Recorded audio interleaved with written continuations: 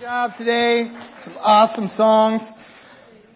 And I wanted to also do a shameless little plug for our church app. If you do not have it or you do not use it, shame on you.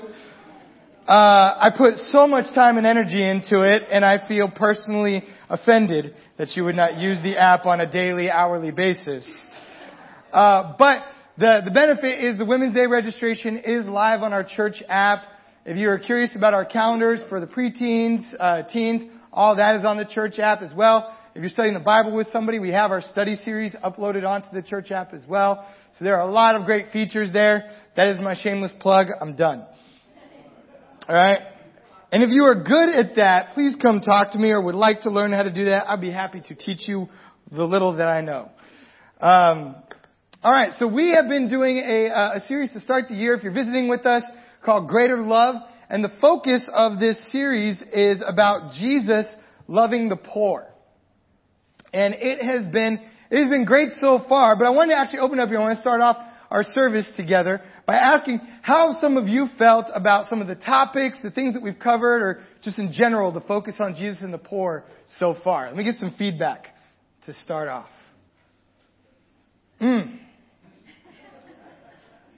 Quiet.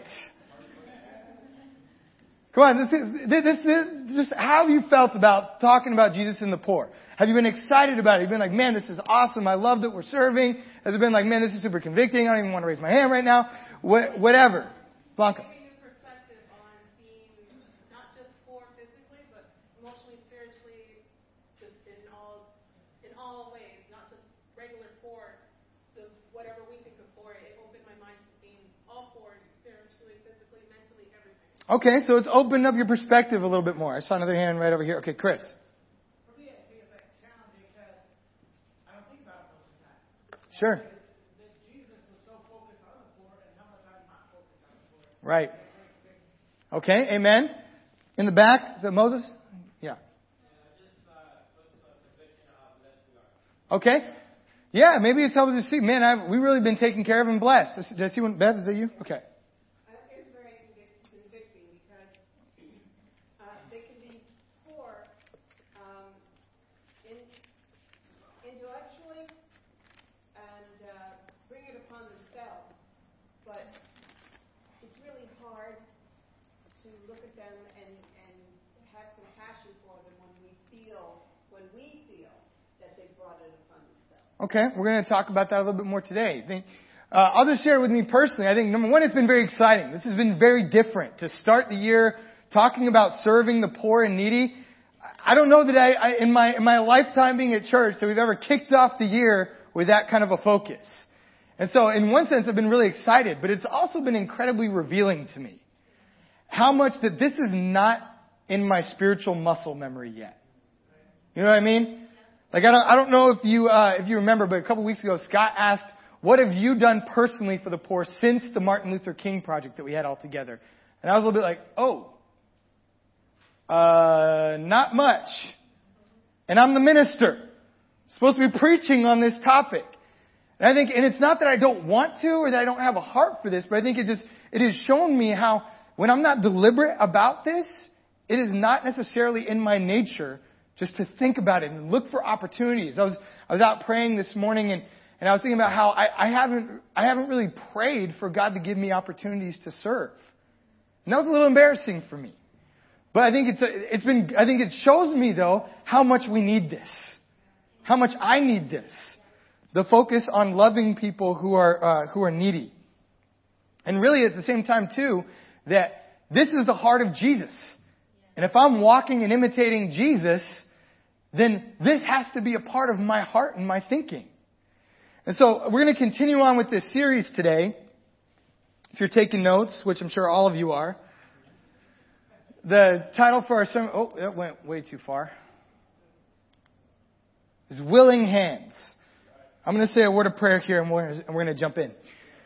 God, I do just want to thank you so much for the opportunity that we have to learn from Jesus' heart to love the needy. God, I know that all of us know we should do this. All of us know that this is a good thing. It's noble. And I believe that everybody in here wants to do this, God, but I know we need so much help to really connect with the heart of Jesus through all of this, God. And I pray that you really help us to be humble before your scriptures, humble before your Son, and I pray that you'll speak through me today. In your Son, Jesus' name we pray. Amen. Okay, so this sermon today was born out of a statement of Jesus being with the poor. And what's important about this isn't just Jesus was near them or around them, or Jesus just kind of dropped coins in somebody's purse as he was walking by one day. Jesus was with people. He was in the trenches. He spent time with the needy. He spent time with people who are hurting and got to know their life. He inserted himself into their life. And I think it's a humbling thing because even, we just made blessing bags this last midweek with our family group. And I love doing that. But it can be easy then, even just after doing that, just to go, okay, I'll roll down my window and here you go. Great day. God bless you. And that's it. And that Jesus always took things further into inserting himself into people's lives. I'm not saying don't do that or don't give money except for you can. But there's a deeper level of this that we really want to understand. And if we're really going to imitate Jesus, we have to be willing to be in the trenches with people the way that he was. Amen?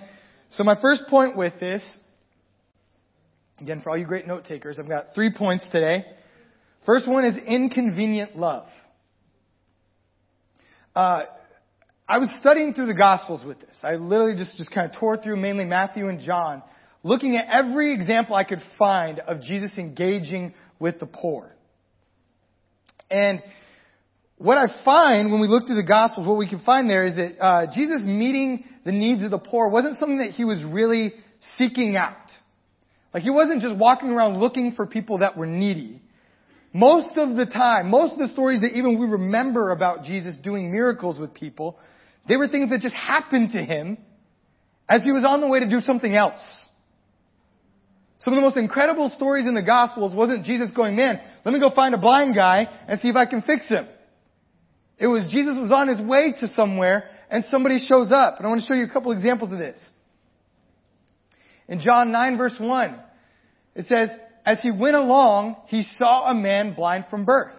We're going to elaborate on this scripture a little bit more later, but that's again, he was on his way somewhere and there happened to be the guy. John 5, 1 through 6.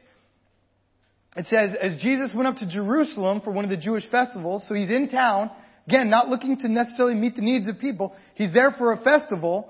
And while he's there, he noticed all these sick people laying by the pool of Bethesda. And when Jesus saw the paralytic lying there was when he went over to help. Matthew 9, 18 through 20. Says, this is when the Roman centurion came to him and said, hey, my daughter's dead. I need your help. So it says, Jesus got up and went with him, and so did his disciples.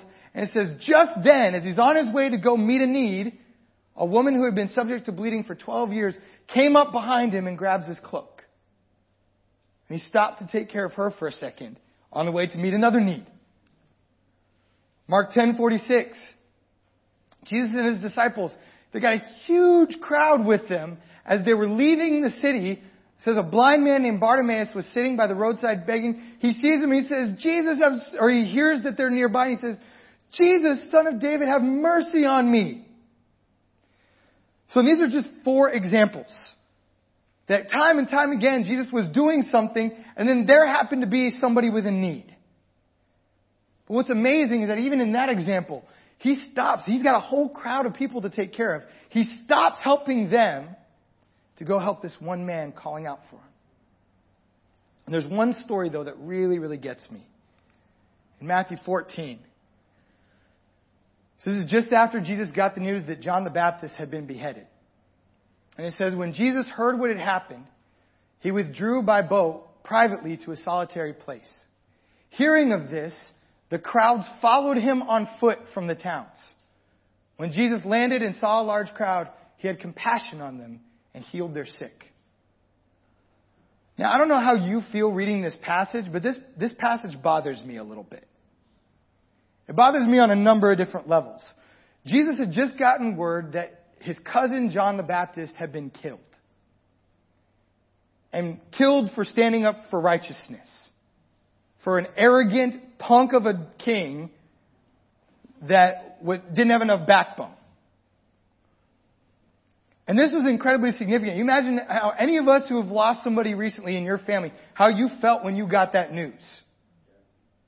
Right? So this is his cousin, but not only was John the Baptist his cousin, just before this, he had this whole discourse with his disciples saying, man, there has been no man ever born to a woman like John the Baptist. He was special. Matter of fact, for Jesus personally, I think this is a big deal because I think John the Baptist was one of the only men alive who really understood who he was and what he was there for. So not only was this his family member, this might have been the only person on earth at the time that really understood the gravity of what Jesus was there to do. So you imagine the loss and the pain that he felt.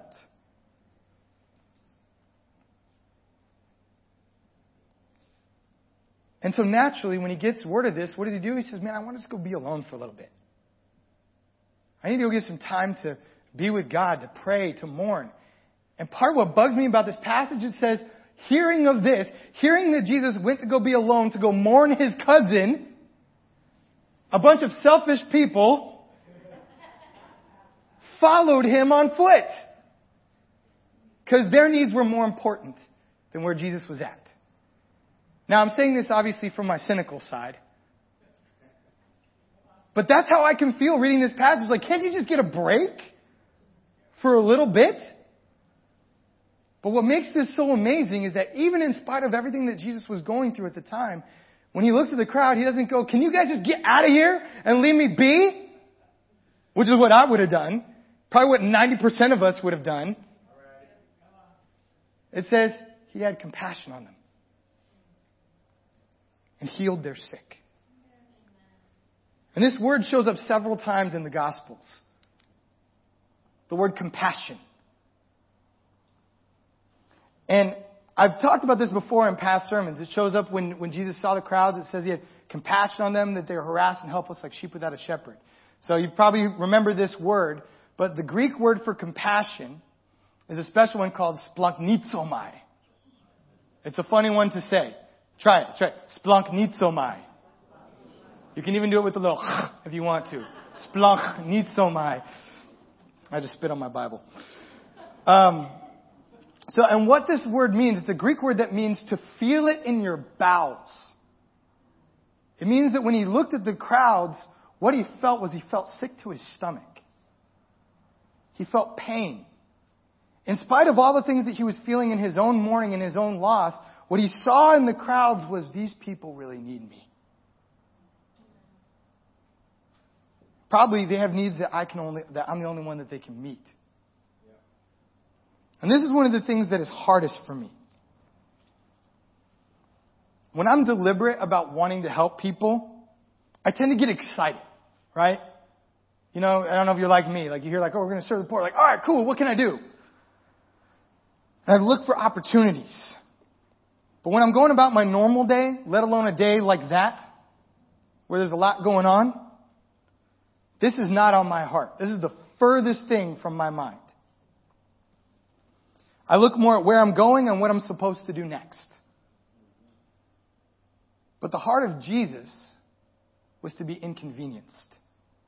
Why? Because he had compassion.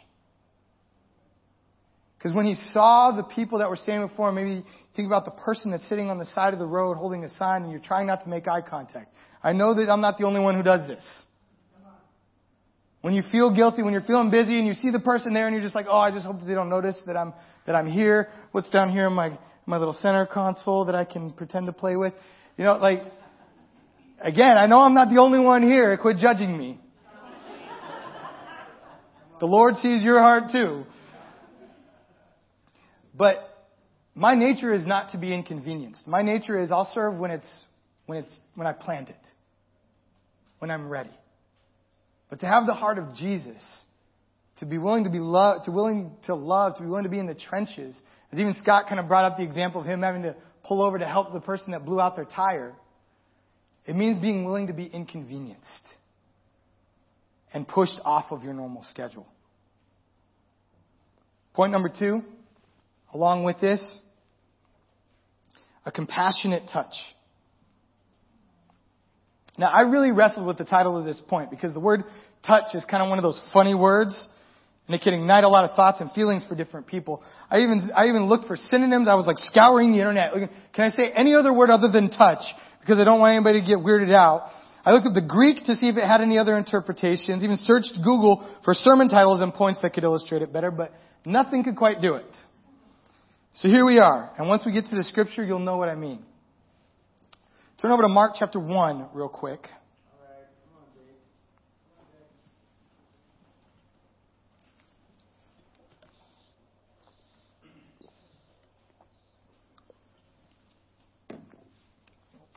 Starting in verse 40.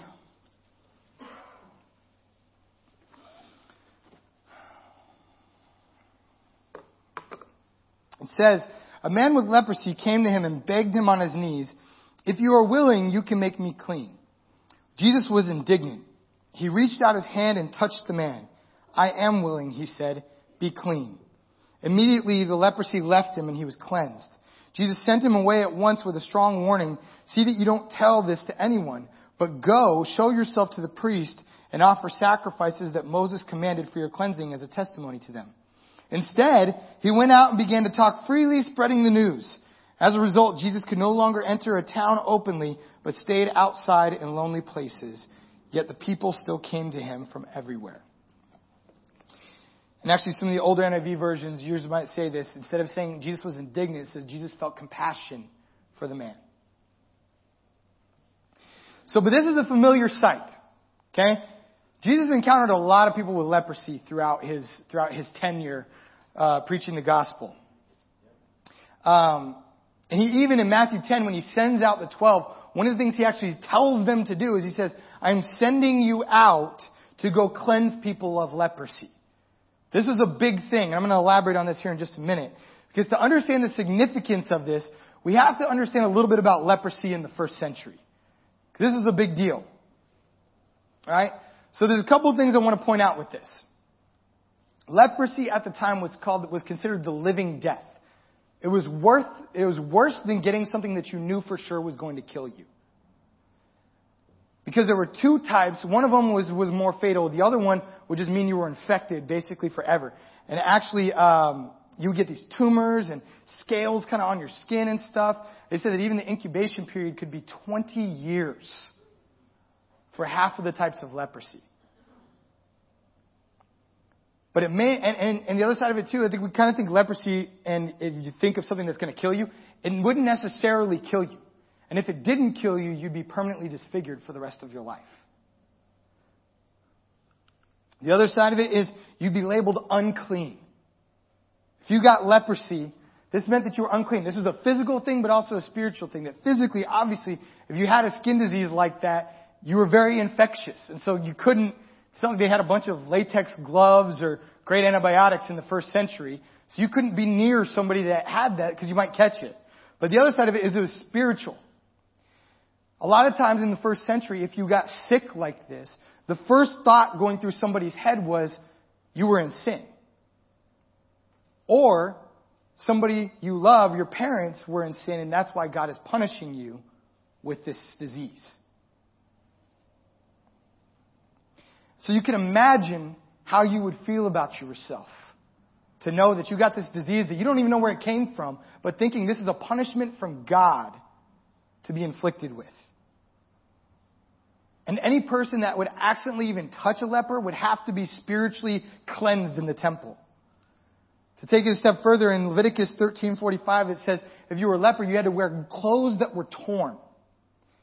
You had to have your hair unkempt and keep your face down. And if anybody came near you, you had to shout, unclean! Unclean!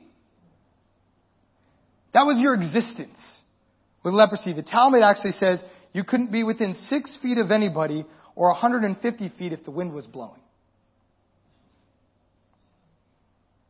So what that meant was you either lived completely alone. Went a step further. You got the idea. All right. Richard, can you catch me up there? Either you lived completely alone or you had to live in a leper colony. And actually, the more stuff that I read, that actually suggested this was very, very common.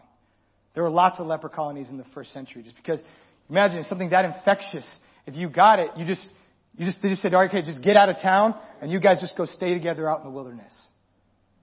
So your whole existence was either loneliness or living with other people that were possibly dying like you. So imagine for a moment how you feel about life. You have to see any normal, healthy person and just say, no, don't come here. I'm unclean. Stay away from me. And you could be stoned if you didn't.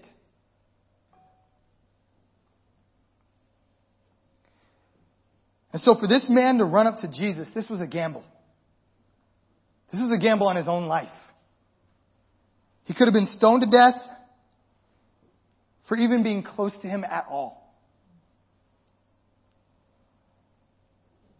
Consider the desperation that this man felt to be willing to risk this. Think of what his life was like. That basically, for him, the hope of help from Jesus was worth the risk of death because of the state of where his life was at. But the awesome thing about this story isn't the craziness of the leprosy. It's what Jesus was willing to do to respond to this. It says he starts by being filled with compassion. But then Jesus does something even more incredible. He doesn't just heal him, which we know he did from a distance oftentimes. He just would say, all right, look, your faith has healed you. Go. You've been made well. But he actually physically reaches out his hand to touch the man. He could have just said the words, you're healed. But Jesus chose in this moment, full of compassion, to physically reach out and put his hand on this man in front of everybody around. This is not insignificant. I know I kind of cheated a little bit. But these are some pictures of leprosy today. It's pretty gruesome. Not sarcastic here at all, but I want you to think to yourself, how many of you would feel safe touching somebody that looks like that? I don't. I wouldn't feel good about it. I've actually got a story. When I was in college, I was trying to put some of this stuff into practice, and I met this man on the street and was just trying to talk to him and get to know his story. We talked for a little bit. I got him some food, and we were chatting. And at the end of it, he asked to shake my hand and send me on my way. And as we're closing our time together, he told me that he had scabies. And immediately, as I'm pulling my hand away from him, all of these horrible thoughts start going through my head. That would have been information to know before you asked to shake my hand. And I literally thought of this story as I was walking away, because I'm looking at my hand going, don't touch anything else with this, because I don't want to get scabies. But literally thought to myself, okay, look, if Jesus was willing to touch a leper, then I've got to be willing to touch somebody with scabies. And trust that God's going to take care of whatever happens next. But I love this. And I was thinking about this. Instead of just doing this miracle, I believe there's 3 reasons why Jesus reached out to touch him. Okay? First of all, it's to show him an even better form of compassionate love. There are so many studies about the power that physical touch can mean to somebody that's in recovery of something. This man had not been touched by anyone, more than likely, for a very long time. And here's a man who loved him enough to reach out and physically touch him in front of others. You know, my dad has a story from back when I was a kid that there was a guy that they were studying the Bible with that had AIDS. And this was in the early 90s, back when, any of you guys that were around back then remember the Magic Johnson scares and just the pandemonia surrounding getting AIDS and the lack of understanding about it. And he let this man hold, it was either me or my brother. When I was a kid, he said the man just started crying. Because at that time, everybody thought it was a death sentence for you to touch somebody with AIDS. And the mere fact that he would let him touch his children just meant the world to him. And I think that's part of why Jesus reached out to touch this man. The second reason is to demonstrate God's power. That God's power is greater than anything and any disease out there. Jesus could physically touch him and not get sick, and that's pretty awesome. But I think third and maybe most important, he wanted to change the way that everybody around him thought about God's power. And what loving the needy should look like for everybody else that was watching. And that leads to our third and final point. A mind change. As I was studying this in the Gospels, something started to pop out at me in the stories that I was reading about Jesus. There were not really a lot of stories about Jesus exclusively helping poor people as we would understand it. There's not a lot of stories. Like if you even think about for a minute the Gospels and the stories that you think of Jesus helping people, there's probably not a story that comes to mind of Jesus helping somebody that was just homeless. Right? Like he observed the widow putting her 2 copper coins into the collection plate. And he fed the 5,000, which some people suggest the reason why, later on Jesus rebuked the crowd. He said, the reason why you're here is not because of my teaching, but it's because I fed you. So we could assume that a lot of them were poor. But there's not really many stories of that. To look at how Jesus really walked among the poor, we really have to look at how Jesus walked among the sick and disabled. Because the poor people of the first century were in large part sick or disabled. So all the stories that we're familiar with, the blind people, the lepers, all that stuff, that's Jesus helping the poor. Does that make sense? Because there were no government programs. There were no shelters. There were no hospitals. There was nothing in the first century for these people to do. So if they got sick or they got a disability and nobody was willing to take care of them, they just said, out on the street you go. Good luck. But also some of this was in large part due to the way that the sick and disabled were viewed. Turn your Bible to John 9. Still with me?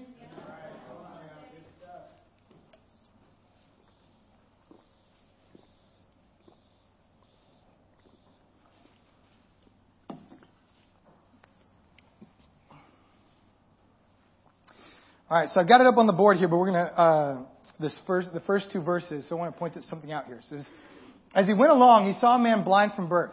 His disciples asked him, Rabbi, who sinned, this man or his parents, that he was born blind? So this is an important thing to grab onto here.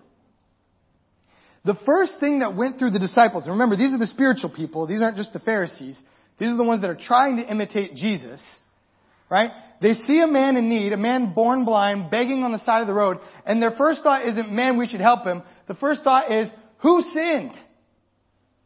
Whose fault is it that this guy is on the road begging? Was it his? Or was it his parents? Matter of fact, later on in verse 34, when the Pharisees, after the whole miracle happens that we're going to read about in just a minute, after the miracle happens, the Pharisees come to question the man, and this is what they even tell him with this. Their reply to him being healed of his blindness is, you were steeped in sin at birth. How dare you lecture us? And they threw him out. Think about that kind of a world where for you to have an ailment that you had no control over meant everybody around you said you were in sin.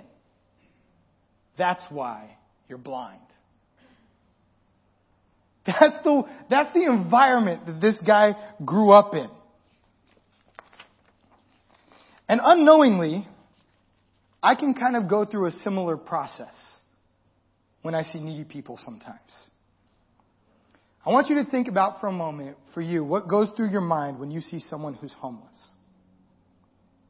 The questions you ask yourself. The things you wonder maybe about the way that they look, about the sign that they're carrying. If they have a dog or a kid with them. I'm being serious. I want you to think about this for a second. What goes through your mind? Because what goes through mine is this sincere? are they doing this to scam everybody into just giving them tax-free money? Now, if you're like me, you probably researched some of the stories of the people that do stuff like that. Are they in this place because they're an addict? Did they just screw up their lives so much that they're on the street and it's their fault? Because they got into drugs, they got into alcohol, and now they're on the street begging. And why should I support that? By giving them money. And again, I know I'm not the only one that thinks about these things.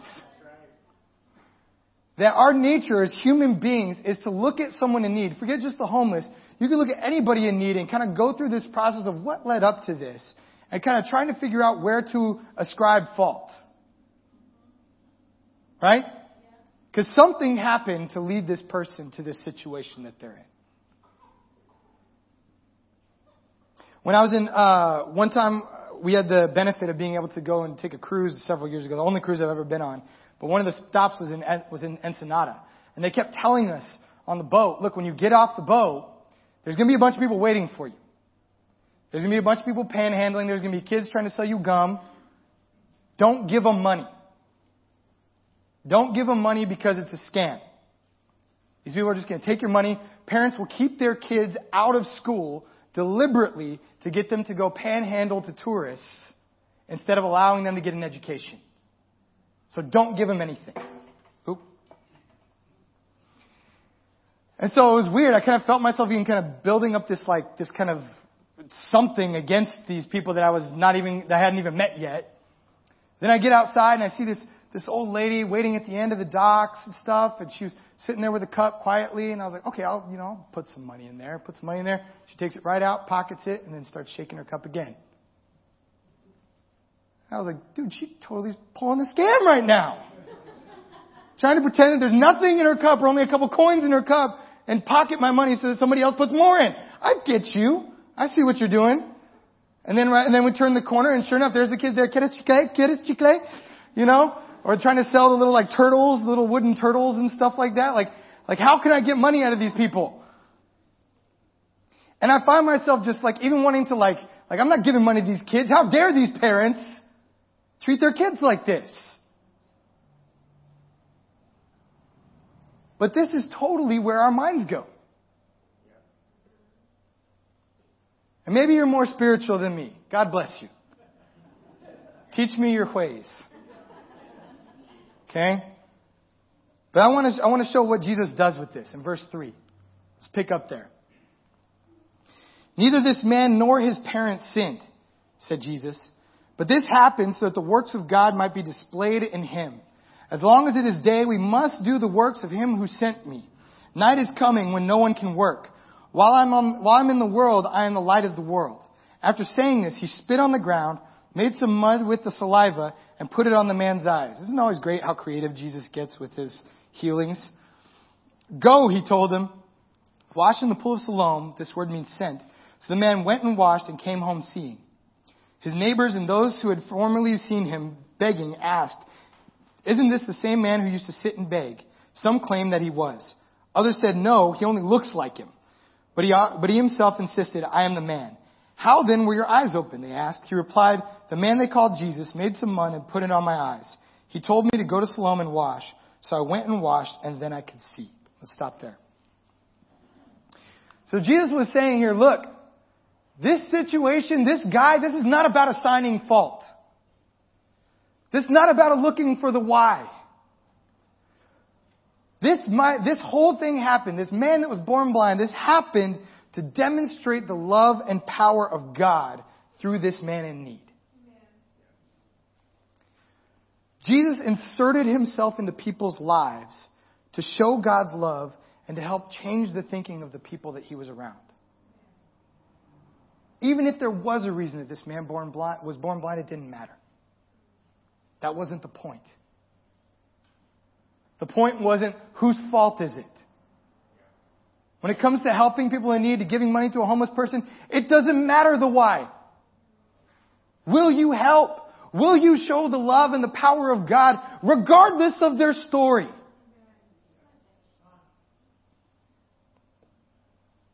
This man had been disregarded.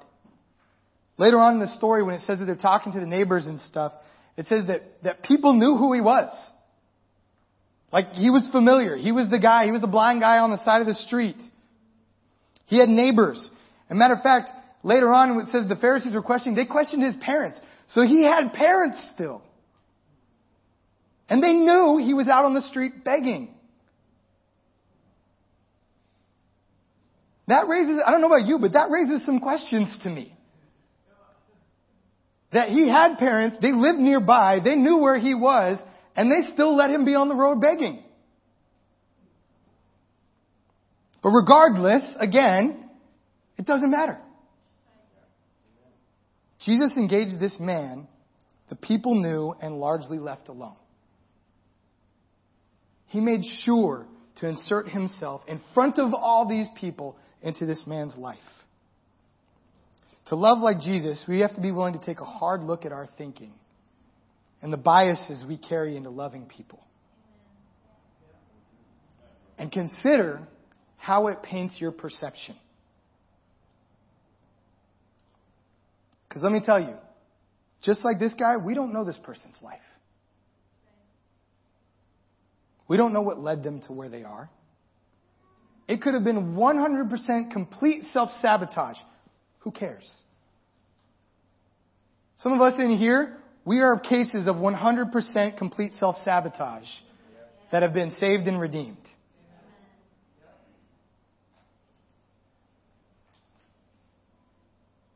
We ought to ask ourselves, am I withholding the love of God because of my preconceived ideas of this person? Or am I looking for the work of God to be displayed in this person's life?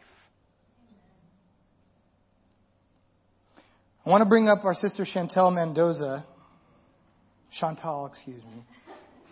to share a little bit of her story with you as it relates to this.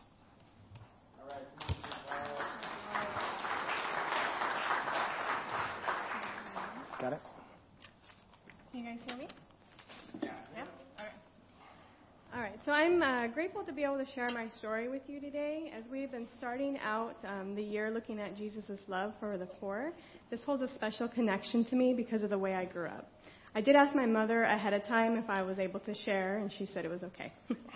My mother had a rough childhood caused by her own rebellion. She started drinking and using drugs at an early age. She became pregnant with me while she was a teen, and with no prenatal care and unhealthy choices, she went into preterm labor. Unfortunately, becoming a mother at such a young age didn't stop her from using. My childhood was surrounded with sex, drugs, and alcohol, all from my mother and the men that were in and out of our lives. I have many bad memories that have affected me to this day. During my younger childhood years, I remember going to 6 different schools in 3 years, all because my mother would have to move because she didn't have enough money to pay rent. I remember one time when I was in the 1st grade, that's me in 1st grade, we had no electricity. So one night, my mom was pouring gasoline into a camping stove on the counter. And she did this by candlelight. She had a candle right here, and she was pouring the gasoline into the camping stove. Some of it trailed down her arm and onto the candle. And I was little, so I was trying to look and check things out. And the minute it dripped from her elbow onto the candle, the whole counter lit on fire. And the force of it pushed me back. This all happened within seconds. So it pushed me back. I turned to run away. My mom was faster. She ran, pushed the chair out of her way, pushed it into my path. And when I was turning and looking, all I could see were flames. And then I tripped over the chair. Somehow, I don't remember, getting out of the house, somebody had grabbed something to put the fire out. We were outside just kind of resting and taking a moment. And they started saying that they could smell burnt hair. And I guess they were all looking at everybody, and then when they focused on me, they realized that my hair had been singed to my ears, my eyebrows, and my eyelashes were burnt. They were gone. So I guess what had happened was when the force of the fire pushed me back, and I was looking back at the fire, and when I saw flames, that was actually me on fire. And when I tripped over the chair that my mom pushed in my way, it had extinguished the fire. So somehow I was protected. I don't know how tripping over a chair can make the fire go out, but it did. I wasn't really self-aware of being poor until I was in middle school. Perhaps that's because at that age peer pressure sets in.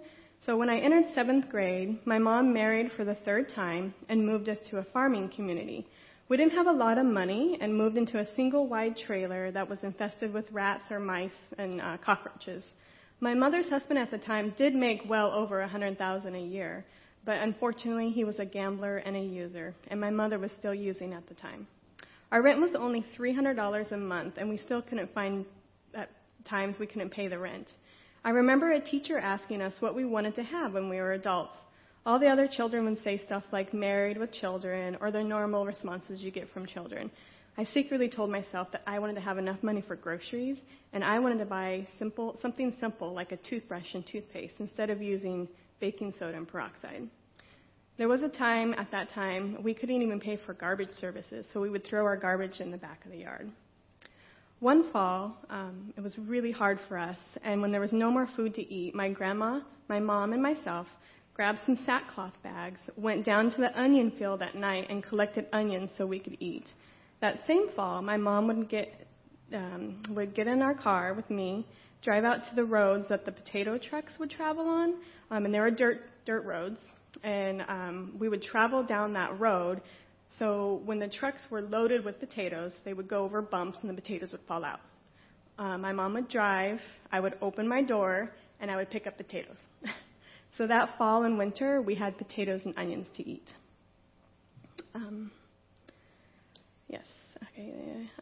There were a few years where I had to wash our clothes by hand with a washing board, and at times I had to be creative with my feminine products. I remember this one time when I was taking off my bed sheets to clean them by hand. I lifted up the sheets and there was rat or mouse droppings in my bed. A few years later, I was so sick of being poor and hungry that I talked to my mom into having a garden so we could have some food. We ended up planting a modest-sized garden for a family of 3. And I loved it so much. It was my sanctuary. I would just go out there and just sit and look at everything and look at the clouds passing by. And I usually would go out there when my mom and stepdad were fighting, just to kind of get away. I was so excited to have a garden. But my dreams of a bountiful harvest came to an end when my stepdad, high and angry at my mother, went to the garden, tore everything up, and urinated on it. I was devastated, and I was so angry. And I thought to myself, why doesn't the pain ever kill? If pain physically hurts our heart, shouldn't it kill us? And I believe that anger is a mask for underlying emotions. And I had to learn to protect myself by turning to anger. I got 2 jobs and started paying for bills, while my mom and stepdad continued to get high and gamble the money. I paid for garbage, water, groceries, car insurance, and anything else that needed to happen. When I was 21, I got married, and 4 years later, I was getting a divorce, which led me to get an apartment across the street from the Spokane church. I became a disciple 4 months later, and things were going pretty well for about a year and a half. I then moved to Portland, and my pride and anger struck up again towards some people in the church, and I soon fell away. Again, my anger wall came up. I compromised all my convictions and started to follow the path my mother led. I started using drugs and drinking. I somehow woke up one night after binge drinking and using, looked around at my casita, and realized I had held on to that anger my whole teen life, young adulthood life, and into being a disciple. I got in contact with a sister who ironically still had the same number, started doing the restoration studies and cleaning my body and my mind. It wasn't until I was restored that I understood my lot in life, understood that God takes us on paths that lead us to Him. I didn't know it at the time that God was with me and how He protected me more than I even knew. There was a scripture I found this week when I was trying to find something on God being our provider, and I came across Deuteronomy 2:7, which states, "For the Lord your God has blessed you in all that you have done. He has known your wanderings through this great wilderness. These 40 years the Lord your God has been with you. You have not lacked a thing." This is exactly what I was looking for. I didn't know it at the time that when my hair caught on fire, He was really protecting me. Or when we moved to a new place, that He moved us to a farming community so He could provide for us. or allowing me to go to school and still graduate while getting 2 jobs and paying bills. As human beings, we need food, shelter, protection, clothes, jobs, money, rest, enjoyment, healthy relationships, peace, identity, and love. And searching for all these things, all these needs alone can be a very daunting task. At the time, no one really knew what was going on in my life or the things I was wrestling with. Just like the people that are in need around us, we don't know what they're going through or the demons that they're wrestling with. Carlos told me that Jesus was poor from a society standpoint, but never needy, only needy for God. God not only physically engaged with people in need, but he also lived a life to feel what they felt. It's funny how life can make a circle. I vowed to myself that I would never live in a mobile home or do the stuff my mom did. I did do the stuff my mom did, and I currently live in a mobile home. But because of second chances, I am clean, sober, have an amazing, loving husband, healthy children, a roof over my head, food in my belly, and I am grateful for the journey God has led me on. I have truly been refined and continue to be refined. Thanks.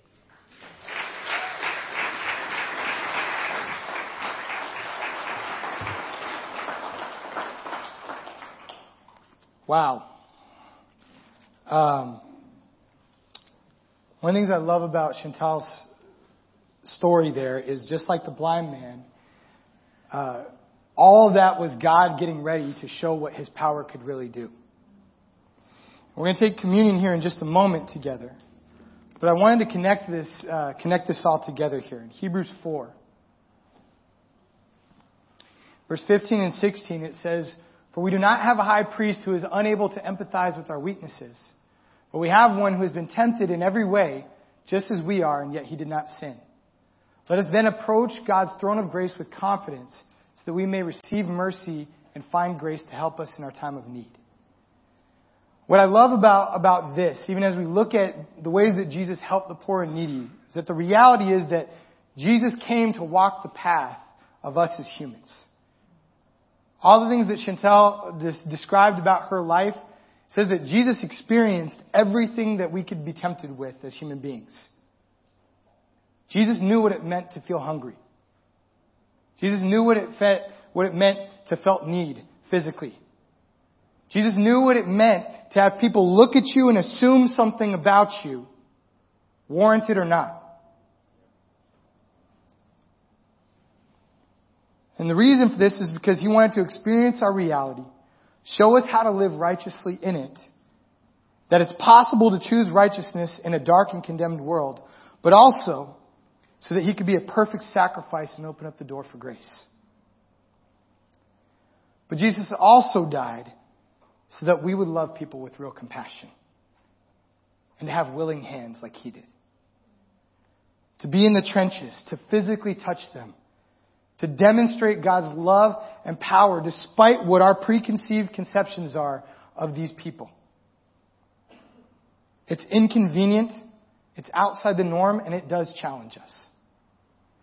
I'm going to close real quick. Sean Wooten is a brother that leads our church in the Ukraine. I remember when I was in college hearing a lesson that he did, because he was talking about helping the poor and needy. And one of the things that he said, even to be able to start just in a small way, having the heart and the hands of Jesus, was to even be able to go beyond, okay, I want to go beyond, if I've got the time, if I've got the ability, to go beyond just saying, here's some money, take it, but to be willing to go, how can I help you? What do you need from me? Can I hear your story? It's a simple thing. That is really the beginning of scratching the surface of the heart of Jesus to love people with real compassion. We're going to take our communion here together right now. But I want us, even as we take this, to remember that Jesus did experience these things. He felt the poor. He felt all those different things in life so that we could have the opportunity to experience real grace. But that grace is supposed to be something that we continue to extend to others in need. And to be willing to love them like he did. Let's say a word of prayer and we'll take communion. God, I really want to just thank you so much that you're willing to send Jesus to be the perfect embodiment of what you desire for us to be. God, to live like He did and to love like He did. God, to look beyond the surface or even the reasons behind people's lives and situations, but to love and to demonstrate your power beyond what even society or what we would normally want to do and is comfortable for us. I thank you that you were willing to live perfectly, to die, to be able to give us grace. And I pray, God, that as we get to take communion right now and meditate on what that grace means to us, that it overflows from us into our hands and into what we do going forward. We love you so much. It's in your Son, Jesus' name we pray.